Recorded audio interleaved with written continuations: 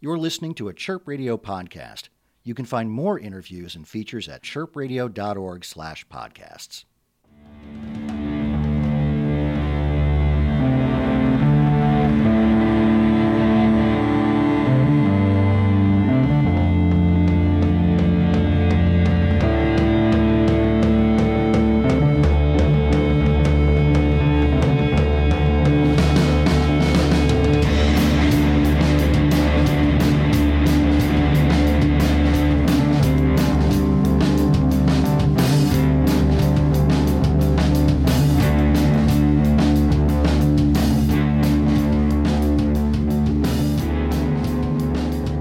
This is Amanda with Chirp Radio. The whole band isn't here. We've got Lorraine and Jack. So this is your third album that you guys are releasing. Mm-hmm. So how is it different than your first, say, and your second? Well, the first record I feel like was kind of, we were a really new band. And it was like, okay, let's get something together just to tape so we can go on tour and kind of like have our sound out there and what we're doing. So our first full length was in 2015. And so it's been almost 2 years. And I would say compared to that one was like a lot more repetitive grooves, like psychedelic krautrock stuff. There was a lot more free jazz influence, or a lot more horns and wind instruments. And it's funny because Lorraine plays a lot more of those instruments now, and they're still present in the songs, but they're not kind of as much of a feature. I feel like this record, Population, that's coming out in May, is it's a lot harder hitting, more rhythmic. The songs are kind of more about like these weird locked in rhythms that are they're groovy, but at the same time pretty angular and kind of that post-punk, like no wave sort of. They're still long songs, but they're a lot more structured than they were in the past. And for me, the instruments I'm playing are different. I'm playing a lot more sax and flute as opposed to clarinet, which I did on the first record, and I'm singing more. I got more into synths on this album, so there's more of that. Just playing with different things and seeing what kind of ideas you make.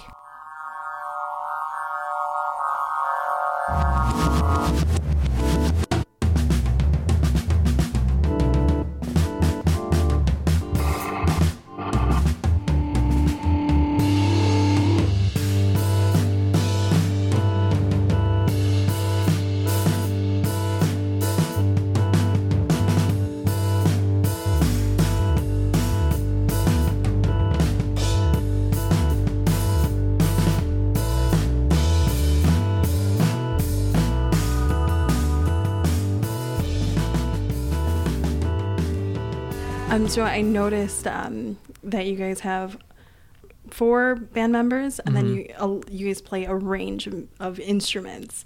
And I know that a lot of people were noting just the instruments that you guys play. And I guess for this third album, are you guys incorporating a lot more into that, or? Yeah, there's definitely as many, if not more, instruments, and we've gotten some people, because we've toured with a rotating group of people who have played auxiliary instruments. Like Kurt Oren has played saxophone for us on tour, and he's on the next album as well. And our trumpet player Peter Gillette, he doesn't tour with us anymore, but he's on the album.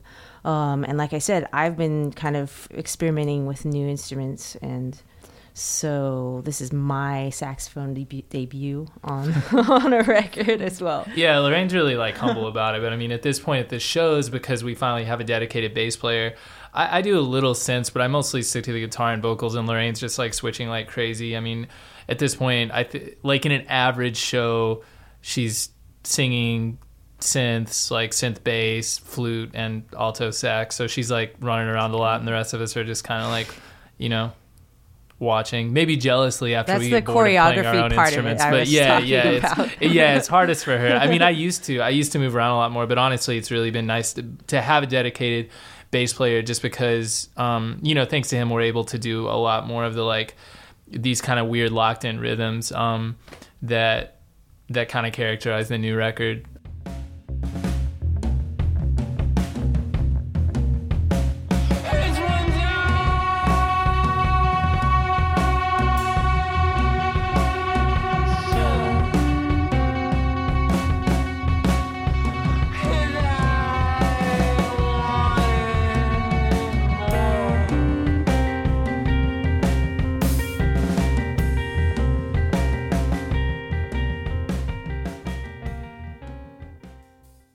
You've been on tour before?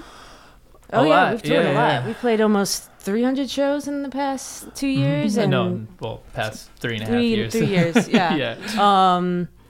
I mean, last year we were on tour for 2 months during the spring, and then we did another little summer thing, and then we did 2 weeks in the fall. And before that, we've also gone on some other long tours. We usually do one long tour a year. But it's just really fun. It's fun to go out on the road, especially fun when we have a new album to put out there and to share with people.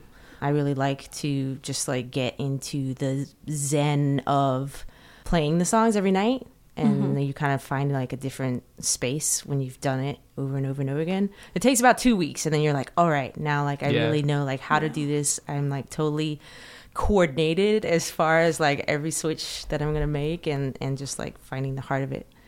Is there any like really weird cities? Yeah, it's hard to even know where to begin. I mean, so we've toured. We've done pretty much all the major North American cities except for Florida, and then we haven't done Salt Lake City, but we're doing Salt Lake City on this tour, so that should be getting weird. Yeah, that was gonna probably be a weird time. I really wouldn't but I'm even looking know forward to it. It would be hard to know where to even begin. I mean, like last tour, definitely playing a super late night show in a strip mall in Phoenix was like pretty evocative Really of how terrifying of a existing thing Phoenix is. Where it's just like, oh, we're just in the desert, and suddenly there's this endless strip mall sprawl surrounded, ringed by golf courses, mansions, and like military contractors.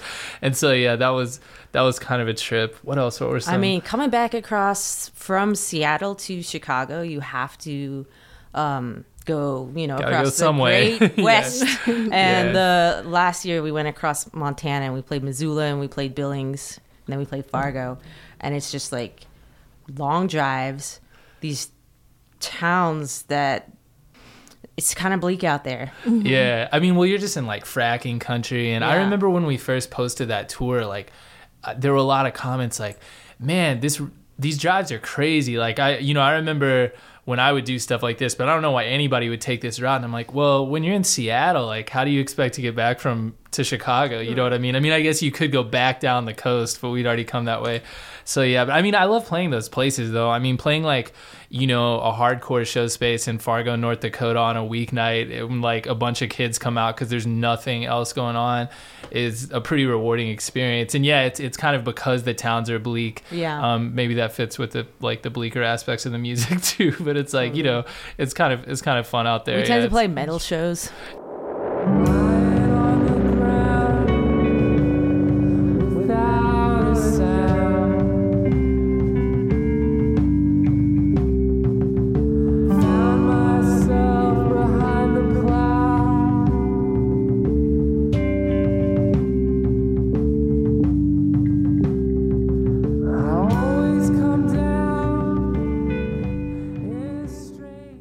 I watched some of your videos, and just the obscurity of the videos and things. And so I watched one. I watched Chapels, and I know it's kind of an old one, but it really creeped me out. And I'm just tell me, like, how did you guys get to that point? Like, who saw the vision for the video? Yeah, we worked with Emily Esperanza, did that video for us, and it was really kind of her idea, and she deals a lot with like femininity and like warped femininity and how we see female bodies in these like weird shapes that you can really see. We worked with 2 Buto dancers. Sorry, I lost my train of thought. Well, yeah, like Lorraine was saying, we worked with a couple like Buto practitioners, which, it's like a performance art form that originated in Japan, like in the 70s mostly, I think. And they just kind of went with it. I mean, it's a combination of the like live performance with us in the masks, and then them doing this kind of exploratory thing. Oh, sorry. Go ahead, yeah. I was meant to say it was kind of the idea was based around this idea of twinning, and which is like a horror trope, but it's also the mirror of these 2 women who looked so much alike that they were and working together and finding different physical ways to kind of combine these 2 women. We actually worked with her on we worked with Emily on our album jacket for this newest record. for the photography for it as well. Oh my God. So you mentioned, I think it was in conversation, you're going to you've finished another video then? Yeah. Is that what you said? Yeah. We filmed that down in Texas when we were both down there with a friend of ours. And it's, yeah, I think you'll be into it because it's also, it has this surreal and kind of mask-centered aspect, but it's a lot more playful. Like it's a lot, it's kind of dark, but it's silly and playful at the same time too. I don't want to give too much away about it, but it's like enormous metal wheel prop we made in this kind of post-apocalyptic fairyland feel, and Lorraine and I are both in it. So I'm definitely looking forward to sharing that, but it'll be a change of pace.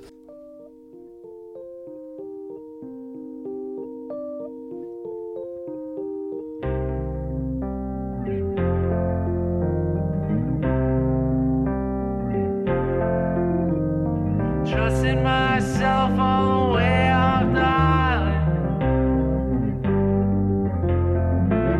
It doesn't take much. You can find this and other Chirp Radio interviews and podcasts at chirpradio.org/podcasts.